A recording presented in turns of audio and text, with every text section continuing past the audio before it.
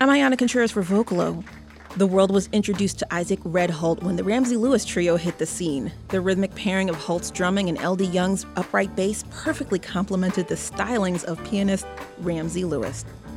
Their first album, Ramsey Lewis and His Gentlemen of Swing, was released in 1956, and hits that straddled the world of jazz, pop, and soul followed, including an inspired live cover of The In Crowd, recorded at the Bohemian Caverns in Washington, D.C.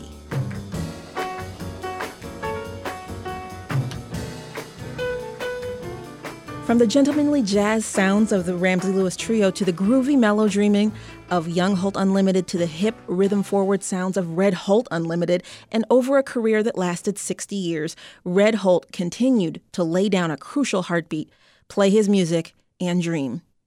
But before all of that, there were the Clefs.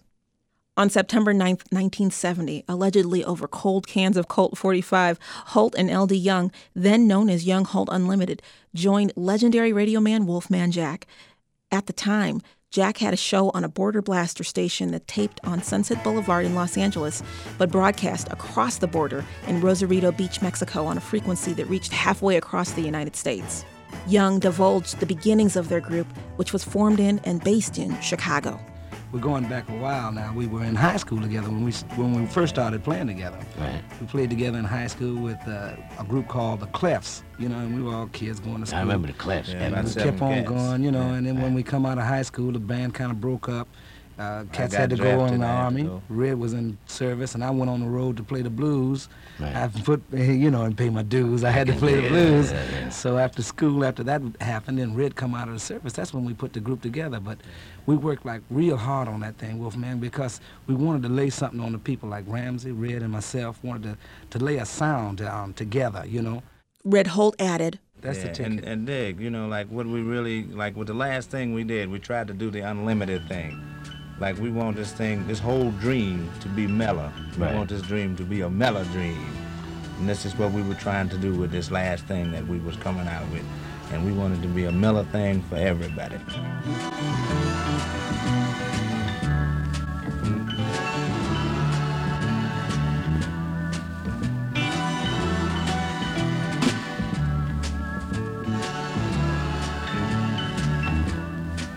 Oh, that's beautiful, man.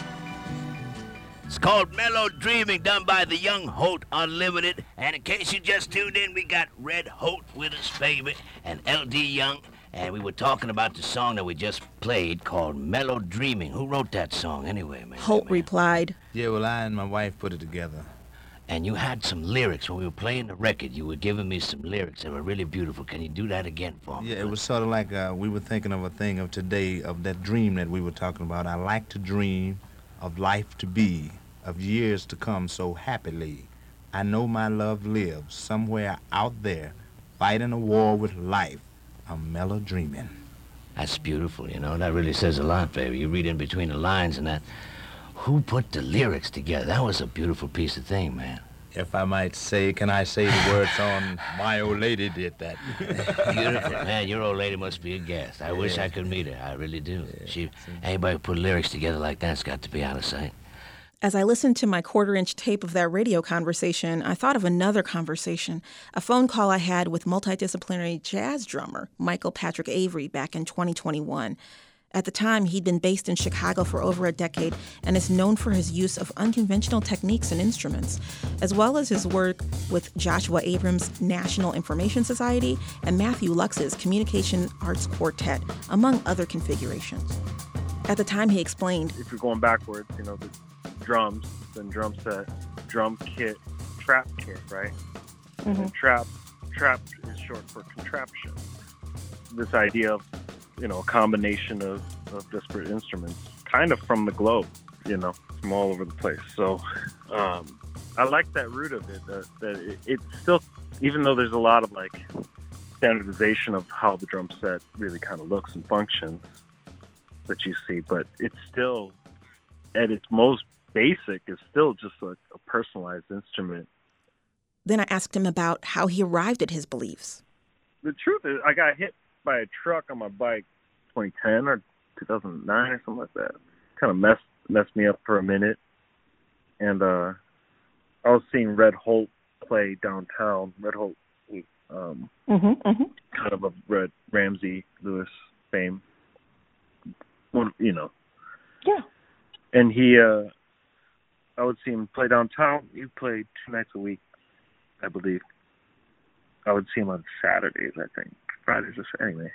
He just broke it down. I was just like, man, I'm not going to be able to be 80 years old and carrying all these damn drums. You know.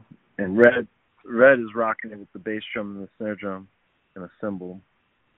And it's just like all the music in the world is coming out of that stuff, you know. And he'd bring little toys, you know, a triangle, little bells and stuff. And it was just like kind of blew my mind open. And just in conversations with him, he's coming from something else. You know, there's like a lot of the kind of leftover Hollywood vaudeville things in his approach. You know, his relationship with mallets on the drum set, you know, when he would talk about big timpani endings and he'd be playing. And it's just like things that I just had not made the connections with. I'm like, wow, he would be like Hollywood ending, and it'd be like boom, boom, boom, boom, boom, boom, boom. You know, sometimes you hear Train play those kind of endings. You know, boom, bam, boom, bam, boom, bam, boom. And Red would just be like, he would just call it out to the band, Hollywood ending. And they would do that thing, and I'm like, oh my God, he's mimicking early Hollywood. Mm-hmm. I never made that connect, you know, that kind of thing. And I would talk to him about it. And he's like, yeah, he pull out the timpani, and he's just timpani mallets, and like, oh, like it's sitting there right in front of my face for half of my life, and I never made the connection. And, you know, his approach to just the music and then the things he would bring, you know, just kind of reinforce the things that I was kind of already resonating on. Because I wanted to like bring less drums but expand music, the music I can make and all sorts. So I was teaching a lot, so just having access to, you know, kids' interpretations of naturally critically thinking about things and then just stealing their shit. Like, oh, that's a great idea. I'm going to take that. Sorry. I'll credit you. Isaac Red Holt continued to gig around Chicago through 2020. He also shared his art with children, playing at various Chicago public schools through the Urban Gateways program. Holt's son, Reggie Holt, shared with the Chicago Sun-Times that his father, quote, was a superb dad, adding that he rode that roller coaster of being in the entertainment field, and I watched him rise up from the ashes maybe 4 different times. There were lean years and lots of odd jobs. He was never too prideful between gigs. Through it all, he was a player who was so consistently in the pocket, so consistently in the groove that according to the Sun-Times, quote, Holt was known to answer the phone by simply saying, "This is the master of time." That sense is evident on the records he left behind, like Whack Whack and Wah Wah Man by Young-Holt Unlimited and his otherworldly 1975 album, The Other Side of the Moon. The master of time, who recorded in blockbuster jazz combos the Ramsey Lewis Trio and Young-Holt Unlimited, as well as his own Red Holt Unlimited, passed away May the 23rd from complications associated with lung cancer. He was 91. And in his time, the master of time gave us so much to dream about.